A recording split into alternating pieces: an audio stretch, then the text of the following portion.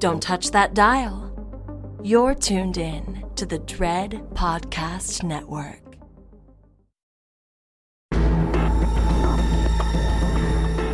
You are now listening to Postmortem with Mick Garris, where the most influential voices in horror cinema will spill their guts to the renowned horror director, writer, and producer. Now, here's your host, Mick Garris. This week's episode is sponsored by Yellow Veil Pictures. Everyone needs to be heard. Following its launch at the Sundance Film Festival, Frida Kempf's suspenseful and claustrophobic Knocking is now available digitally and on demand. Starring Cecilia Milocco as Molly, who is just discharged from a psychiatric ward for a nervous breakdown and settling down in her new apartment. Knock, knock. Ominous knockings begin keeping her up at night as she tries to unsuccessfully locate the repetitive banging. As the knocks grow more desperate and no one believes her complaints, Molly slowly spirals into paranoid behavior. See what The Hollywood Reporter called gripping from first scene to last by heading over to knocking-film.com to watch the trailer and to find out more information about the release. That's knocking.film.com.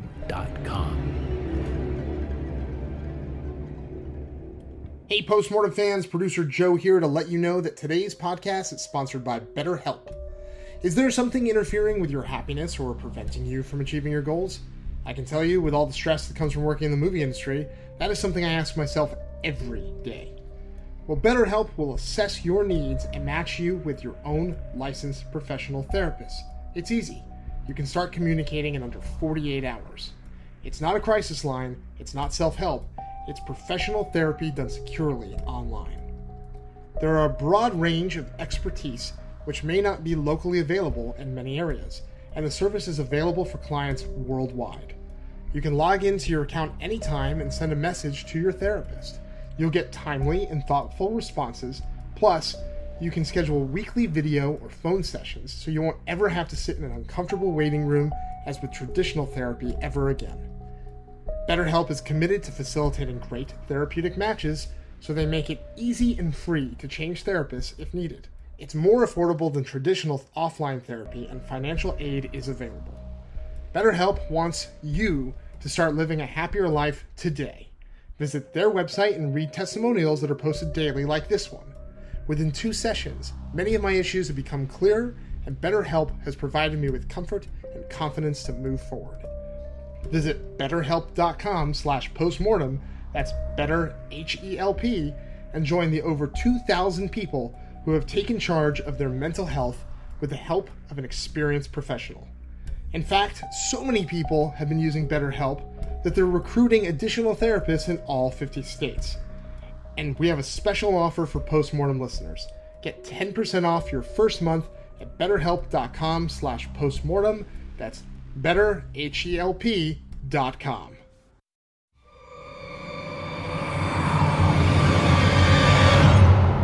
From Nice Guy Productions World Headquarters overlooking the glamorous San Fernando Valley, I'm Mick Garris, and welcome once again to the fun-size Postmortem AMA, where you can ask me anything.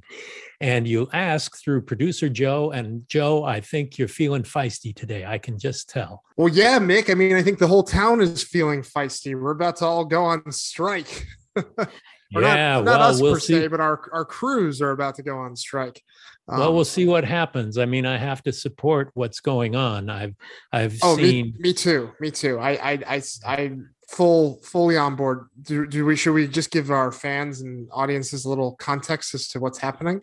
Well, yeah, all of the crew people, the IATSE members, are potentially posed to strike, mainly because of working hours. Working conditions are one thing, and pay levels and fees and the like are another.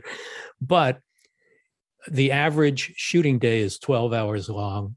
TV and film has no problem extending those to 14, 15, 16 hours a day. by paying overtime, but is overtime worth a life? There's so many people who've fallen asleep at the wheel driving home because of these long hours that aren't allowed legally in virtually any other business. No. It's a very important negotiating point that they are working on. Yeah, no, we're in a watershed moment. I think what happened was the pandemic, called for shorter shooting days. And I think crews realize we can still get movies made and TV made with these shorter hours. And why are we killing ourselves when we can go home safely and see our families, And I can't say that I blame them. The unions were formed because in the old days on the studio lots, the hours would be so crazy that crew members would actually sleep on the sound stages to be able to be alert in time for work the next morning. And so that was part of the foundation of the guilds and unions within IATSE, the Directors Guild, the Screen Actors Guild, all of the other artists and crafts people within the motion picture industry. So they seem to have lost a little bit of their clout over the years, and we're trying to reclaim it. Yeah. So as of this recording, they're set to start striking on Monday, but they're negotiating throughout the weekend. So we'll hope that the studios will come to their senses and there won't be a strike. But it might be a little slow around Hollywood the next couple of weeks. But what is not slow, Mick, is our mailbag, and it is filled to the brim with lots of good questions and lots of crafty screenwriting questions this week. So we're writer-centric this episode, eh? A little bit, yeah, with some sprinkling of John Carpenter and Halloween stuff. So shall we dive in? Enough, yeah, let's do it. All right. Mark asks, in your opinion, why do you think Avco Embassy went out of business?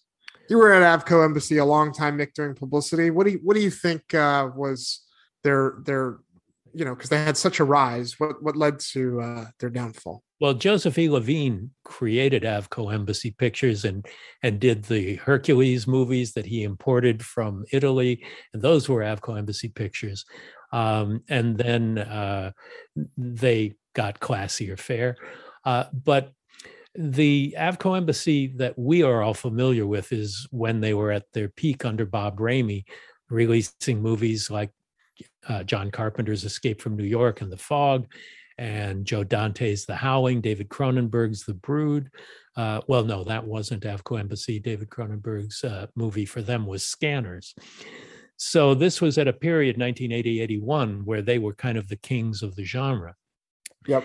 They did not go out of business. They were bought first by Nelson Entertainment, and it just was a long string of acquisitions where they were consumed by the corporate entities that took them over.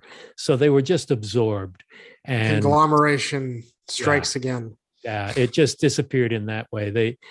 Just the name, and I don't know who controls those Avco Embassy titles from their golden era, but it's a nightmare of rights issues right now because of all the different owners. Yeah, it seems that way.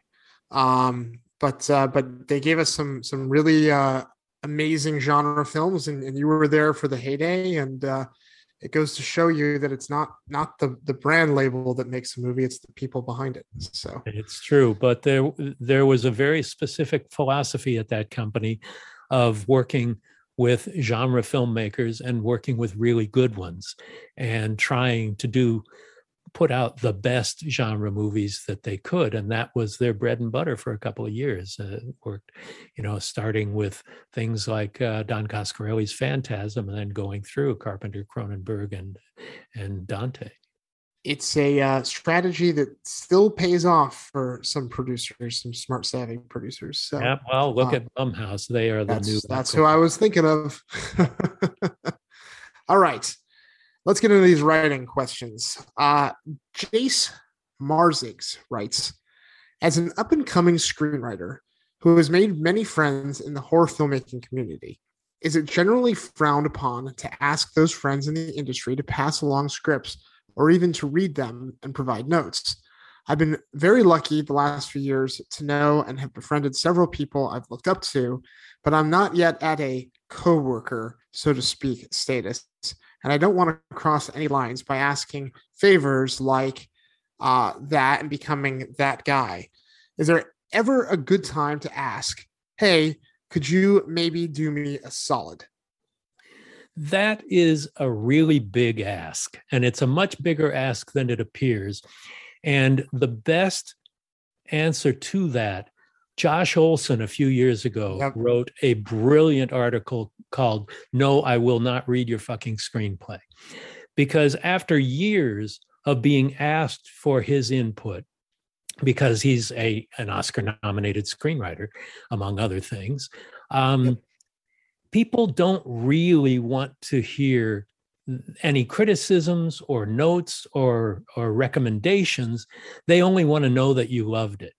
And first of all, taking 2 or 3 hours to read a script, and then how many hours more to put thought and notes into it and coming up with that, it's a lot of work and it's a big ask. It's a lot of time to ask for someone whose profession is writing and working with that material. So especially if you're not close to them, it's a really tough thing to do, and people do regret it a little because in most cases, people don't want to hear the truth. They want to hear, oh, this is great. I can't wait to get it to so-and-so. Yeah. But being a gatekeeper, I can't tell you how many people have tried to get material to Stephen King through me. Sure. I'm not his agent. I'm not his gatekeeper. And I won't recommend material to him because that's not my job. And our friendship is worth more to me than that. And a true friend will gladly do that. But to be someone who has only met someone and asking them for a favor of that size is a really tough ask, and it's not very considerate. I think the best practical answer we can give Jace is, if you have those relationships and they are your friends, at some point they'll probably ask you if they can read your material. That was the case, that I can specifically think of with Alejandro Brugués. I remember when we were making Nightmare Cinema, I remember overhearing you and he talk about some of the submissions you were getting from agents and such, and complaining about, oh, I can tell in X number of pages and blah, blah, blah, blah, blah. And, I was like, oh gosh, like that would terrify me if I would give them one of my scripts and have them feel that way in the first 10 pages. So it definitely had a chilling effect. But I remember when he watched the work print of my movie, The Au Pair, when it was done, he was like, that was pretty good. I've never read your stuff before. Do you have any scripts you can send me? And, lo and behold, I sent him 2 and he really liked them and he directed one of them. So, it's, I guess the answer is it'll happen when it's meant to happen. And it'll happen when I think your peers that you are meeting feel that they're at a level where you could potentially work together in a fruitful creative partnership. And it's a level of trust. Yeah, it's a level of trust as well. You have to be with someone and be close enough to them to be able to know that your opinion really does matter. Oh, yeah. That it's not going to be, there's a pretty good chance you're going to like the material. You understand how this person's mind operates and their interests and all of that. But it really has to develop to a level where someone is willing to put in several hours of work on your behalf as a favor. Yeah, I mean, just to give some people some perspective, when I was running my development position, and we had folks, including our engineer Chris Price, who would read scripts for us. We'd give them the whole day to read a script. Yeah. They would read the script in the morning and they'd write their coverage up in the afternoon, all their thoughts on the script in the afternoon. And that was the expected turnaround. So when you're asking someone to read a script and give you feedback, you're asking them to take an entire day out of their schedule to work on something for you. And, if you're going to do that, you better be damn sure the script is great. I mean, that's what your friends are for, your peers are for. I think find a writers group of writers who are at the same level that you're at, have them rip the script apart, get it the best it can be, have your agents and managers rip it apart. And then, only then, if you really, really feel like you need to take a swing with a filmmaker that you admire and are friends with, maybe then it's ready. But you gotta really stress test it first. Yeah, and the shortest answer to this question is read Josh Olson's article. You can Google it. You can Google it. It really is called "No, I Won't Read Your Fucking Screenplay," but it goes into great detail why he gives that answer. It's one of the best articles that I've ever read. And he told me, I remember when I met him at the Masters dinner, he said, that's going to be on my tombstone. Yeah. That article. For better or for worse. Yeah. Oh, man. All right. Bark Eater Productions asks, Mick and Joe, when you guys write a script, do you write it with an audience in mind or for yourself? Well, you have to write it for yourself first, but you are always cognizant that you're writing a screenplay meant to go up on the screen, meant to be seen by people. It's not an act of onanism or masturbation. This is you're making a movie, and it's not like writing an essay for a literary magazine, but it's something meant for mass consumption that's going to cost millions of dollars.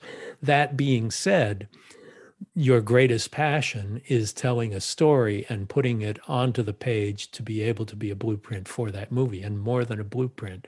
But I see that that's a question coming up that we'll get into. But yeah, I mean, it has to be something that engages you, or you're a hack trying to make a commercial movie. Right. Well, I think this gets into that age-old argument about chasing trends with screenwriting. If Get Out just came out and then you're going to try to write the next Get Out, you're already behind the curve. And I really do think chasing your passions is the best way to write a compelling screenplay, regardless of commerciality. There's plenty of great scripts that function as writing samples that get you jobs on commercial movies. Yeah, we talk about that. We talk about that a lot, that if you write a great script, even if it doesn't meet what the marketplace is looking for, it can open tremendous doors for you. It's happened to you. It's happened to me that I've written a lot of scripts that have never been made, but they impacted on the progression of my career. Exactly. So I think, write it for yourself first. But if you're really concerned about the market, before you sit down and write it, pitch some people the ideas, pitch your friends the ideas and see how they respond. And if it sounds like they're as excited as you are about it, then maybe you're onto something. But I think it still starts with finding something that's going to entertain and excite you the most, because that's where you're going to do your best work.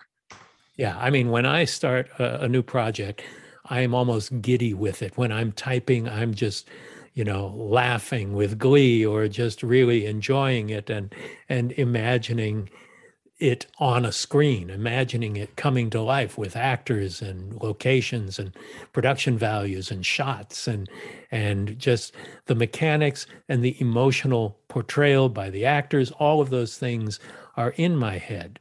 And that's the only way I know how to write. But it means I come into my office in the morning, I knock out 7 or 8 or 9 pages before lunch, write another 3 or 4 after lunch, and I feel like I put in a great day's work because, I've been productive in a way that I'm excited about. Yep. No, after all these years, yeah. And I that's what keeps you going. All right, we'll and we kind of dabbled on it a little bit, but I think let's drill down into this next question. Carlos Sandoval asks, as the art form of screenwriting craft evolves, do you work on the script to be a great reading experience as well as a document for the filmmaker to visualize the whole picture? Well, there's a lot to say about that because it has to be a compelling reading experience. the whole point of writing a screenplay is to lay the groundwork for the movie. But you also need to engage the actors. You need to engage the producers. You want them to turn the page. It can't just be, the Alien script. The shooting script for Alien is an exception because it's all written in sentence fragments and just very much a blueprint without the personality of the writer reflected so much. But if you have a way with words, if you can put things, your stage directions need to be clean and concise, but compelling as well. It can't just be a grid of words. It needs to create the desire to turn the next page, to keep turning the pages, to feel entertained by the reading experience. But overwriting a script can turn off anybody. Yep. Because if you have dense blocks of scene descriptions or action descriptions, I learned early on when I wrote the first screenplay for Batteries Not Included for Steven Spielberg, I wrote a 140-page script. That's right. And it was long. And I was a writer because I wrote this very writerly screenplay that had lots of brilliant descriptions and things that don't necessarily matter. And Steven said to me after I turned it in, he said, and I've told this story before, and it's embarrassing, but I'll do it again. He said to me, Mick, this took me 3 sittings to read through. And I gulped. And then he said, and that's not a good thing. No. I took that to heart and I took it home and ended up turning it into a 100-page screenplay that got the film greenlit. So it's paying attention and knowing when criticism is welcomed and who to receive it from. But the idea of it being concise but entertaining is really important. A director doesn't want to read directions on how he's going to shoot the movie. Sure. That's up to him. You're a screenwriter, maybe you direct as well, but it's a director's job. And, the creative people involved in the making of the movie need to know the basics, but let them do the heavy lifting on the creative fulfillment of your dream. Yeah, it was something that I struggled with when I first moved to LA, because you get trained for so many years in film school that the script is a blueprint and to write very lean. And when I started in development and I started reading, professional and semi-professional screenplays that were going around the marketplace, I was so surprised to see how untrue that kind of push from academia was. And it is very much what Mick's talking about, where it's this hybrid of short, effective writing, but very compelling writing. And those tend to be the best screenplays. And it really is a magic balance that you kind of have to learn by doing and reading. And, it's not like any other form of writing. It really isn't. And it's really much more than it's more than a blueprint. And as you can say, as a former development executive, sure, most screenplays, and I do mean most, are semi-literate.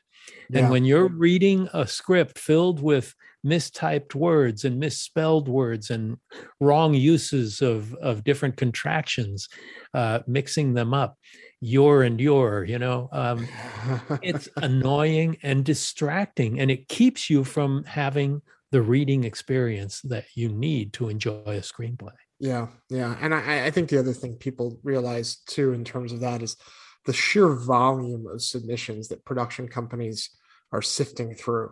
I mean, you really have to make sure your script is at such a high level and is so inherently readable, because you're facing competition from hundreds of screenplays, even at a small development shop. Yeah. So there are high entry barriers in Hollywood for a reason. And this is certainly one of them. And, writing one draft of a script and flinging it out to people is not necessarily going to get the job done. There's a lot more that goes into it. But yeah, I thought it was a great question, and I thought those were great answers, Mick. Thank you. Joshua Kahn writes, when writing a script, is ending up with a plot hole for the sake of the story's pace better than making sure there are no plot holes at the risk of dragging your story down and explaining them all? I can't say that I've run into that. I start on page 1 and I go through to the end.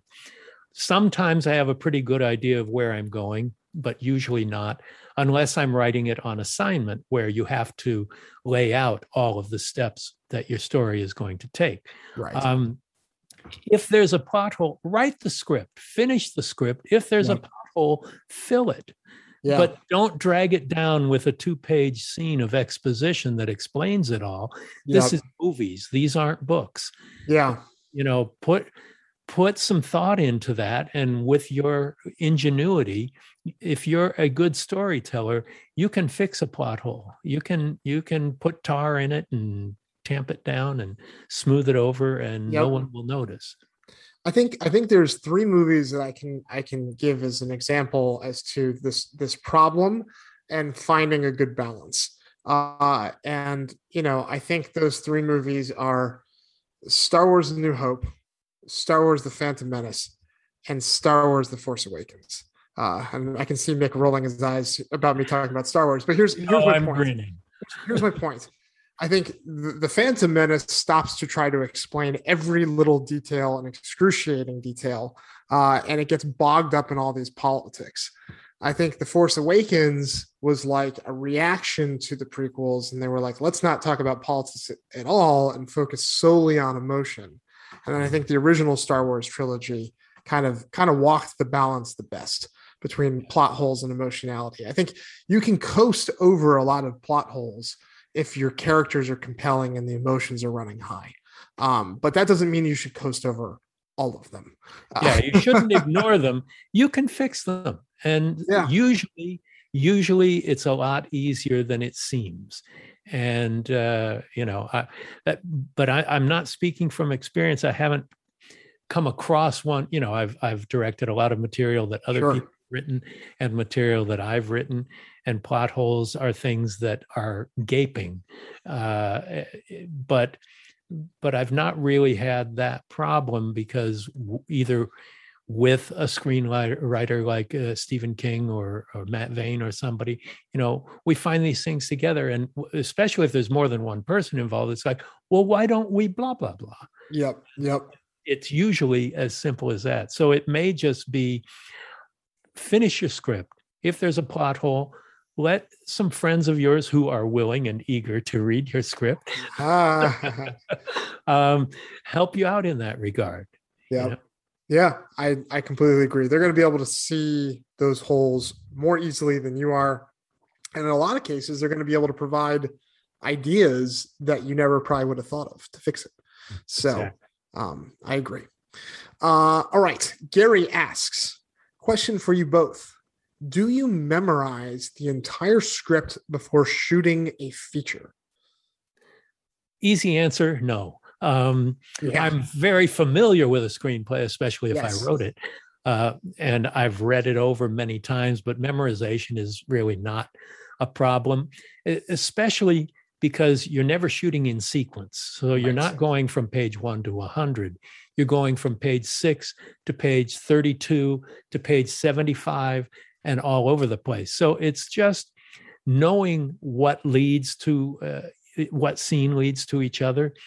And for me, I do a very specific breakdown of what we're doing. You're given your production schedule, and each weekend before I start the week's shoot, I will go over and I will shot list everything. I won't storyboard, but I will have a good idea of what we're doing for the whole week.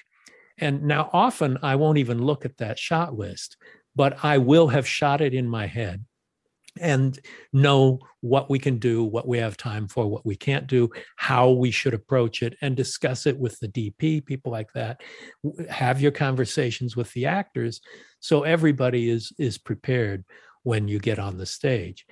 But I may find out at the end of the day, I'll look at my shot list and go, oh, I shot every one of those shots without even thinking about it. Or another day, it's like, I didn't shoot a single one of those shots the way that I'd shot listed it, because you need to, if you memorize everything from A to Z, then you're kind of painting yourself into a corner.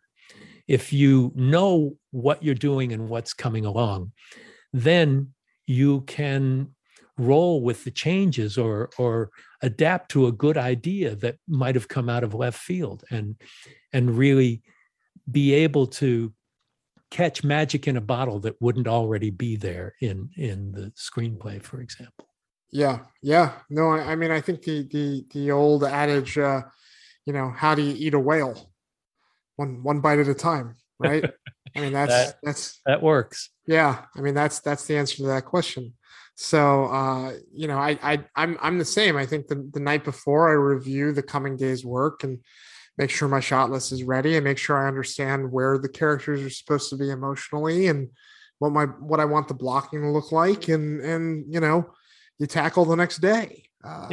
As a director, you've got to know better than anybody else what the work is, because everything is interwoven, and the individual actors or crew people or creatives involved, they are just strands within that web, and you are the weaver. And so you're the one who has the answers to all the questions. Yep. Well, speaking of answers to those questions, Josh writes, Mick and Joe, when writing and directing, do you have a running creative kill list in your head? Or do you come up with ways to kill off your characters while working on the individual project? So, Mick, do you have like a little notebook of ways to kill people that you just carry around with you? Or I do not. Now, for me, the kills, the creative kills, are not the raison d'être of horror filmmaking. Sure. And that's in the writing process. And of course, you want to do something, imaginative. When we did Valerie on the Stairs, for example, my adaptation of an idea by Clive Barker's for Masters of Horror, there's a kill where a creature reaches into a guy's mouth and pulls his skeleton out of his body, basically. Yeah. And it was great to realize that with the guys at KNB, the makeup guys. Yeah. And that was really fun. I hadn't thought of it before. It was something on a page that Clive had written, and then I'd embroidered when I wrote the screenplay. Sure. And then you take it to KNB, and they say, well, wouldn't it be great if we did this? Yep. So it's a collaborative thing. And if you're making Friday the 13th movies where the kills are the reason to make the movie, that's something else. But I've never made a movie like that. But even then, though, I still think it's a bit of circumstance, right? There was a project that we were very close on that was at Crypt TV a couple of years ago, and they had a creature that was like a tree monster. And, we had a scene where we had two characters in a car with a convertible, and the convertible was up. And we thought, wouldn't it be great if a branch came through the roof of the car and like went through a guy's head, and then the tree ripped him out of the car, right? Which would have awesome. Been, it would have been awesome. But like, but I never would have come up with that had someone not given me the pretense of characters in the woods with a tree monster, Right. Like I'm so I think it's the circumstances that dictate it. And then beyond just, I think, creative fertile ground of here are a couple story elements, come up with an idea. I think you're right. Like production brings real practical, we can't do this, or we can do this, or how could we do this, that you have those conversations with your artisans, and then they come up with even better ideas. There's on the Netflix movie, Alejandro, we had to work through for a myriad of reasons, locations, studio notes, budgetary. We had to come up with kind of take a scene that was in the script as one thing and turn it into something else. And I think where we eventually got by kind of pitching ideas back and forth and dealing with the realities of production, I think he came up with something really cool. So, it's something, I think it's something that's constantly evolving. It's too organic and evolving to just be like, oh, it's in a notebook and that's the way it's going to be, Well, necessity is the mother of invention. Yes. For a reason. But the easy answer to that question is story always comes first. Yep. Let those creative deaths come out of the circumstances of the story rather than come up with creative deaths and trying to plug them into your story. Absolutely. All right. Enough screenwriting for today. Enough of that shit. Yeah. I know we could talk about it for a long time, but there will be other AMAs for that. Yeah. Rude Art 21 asks, why is it that films of John Carpenter's often go unappreciated until years later? What do you think about John's work that resonates? The Thing being, I think, probably the prime example. John is a great film artist, and when you do something new, sometimes it's not popular at the time of its release. There are countless examples of great classic movies that were not successful when they came out. And so sometimes it just takes an audience a while to catch up to them. John is always questing to do something new. Right. And he's not riding the wave. He's not surfing a wave that's already there. He's churning up the waters himself. And when you are a creative artist in the world of cinema, in which a project takes a year to make once it's green lit, and then to come out onto the screen within a year or two, you're not going to be in the same lake as the trends are. Right. And so a guy like John, who's so iconoclastic and whose films are so easily identifiable, he's doing new stuff. And it's not always with a consideration of box office.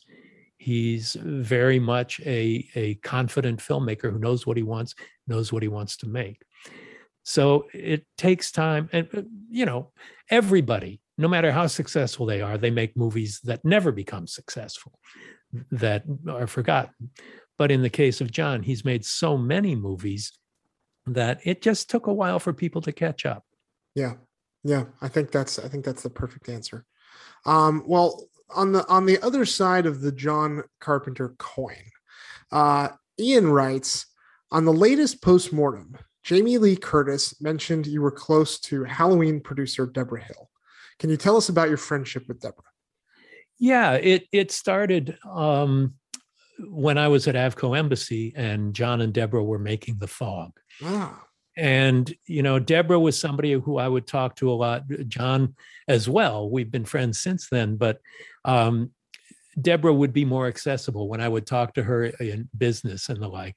And then on Escape from New York, same thing. I worked with them on 5 different movies. I was the unit publicist on Halloween 2. And Deborah not only was producer of all those movies, she co-wrote Halloween with John. She co-wrote The Fog with John. Yep. Halloween 2 with John. So she was a true producer in every sense of the word. And I would deal with her more often because a director is busier than a producer in terms of being able to set up meetings and the like. And we just hit it off really well. We were very friendly, maybe not as close as Jamie said in our conversation. Sure. And if the question is, did I have an affair with Deborah Hill? That is a definite no. But I don't think that was the intention. Okay. I think with Deborah, it's just, obviously John's name gets so overshadowed on those movies. And I think there's been such a great and rightfully so push in the last few years to bring Deborah's name up with the success of those movies. She was a great producer and a great lady, very smart and sweet and knew what she was doing and, terrific writer as well. And, John and Deborah were romantically involved for a while in the early days of their career together. And they both ended up doing incredibly well. Deborah did really well as a producer. She had terrible health issues come up and passed away years ago, and it was quite tragic. But I will treasure that work relationship and friendship that we had. She was a really special person. I agree. Well, Mick, that brings us to the end of another Ask Mick Anything. Well, there's a lot of anythings in there. So if you have questions, you can send them to Joe and he will give you the direction. Yes. Send them preferably with the hashtag Ask Mick Anything. Please send them, or AMA, but please send them to us at Mick Garris PM on Twitter or Instagram, or to me at Joe Russo Tweets on Twitter or Joe Russo Graham on Instagram. And we will field the best of the best for the show and put them in front of the maestro. And I look forward to another one. But before then, Mick, have a very happy Halloween. Yes, we are in the middle of October as we speak, and we've got days and days to celebrate this magical time. Absolutely. All right. Lots of hocus pocus to watch between now and then. So. And Riding the Bullet, the other. Yes. And Riding the Bullet. Got to plug it all. All right. Thanks, Joe. Thanks, everybody. See you soon. Thank you for listening to Postmortem with Mick Garris. Download new episodes every Wednesday and subscribe on Apple Podcasts, Spotify, or your favorite podcast app.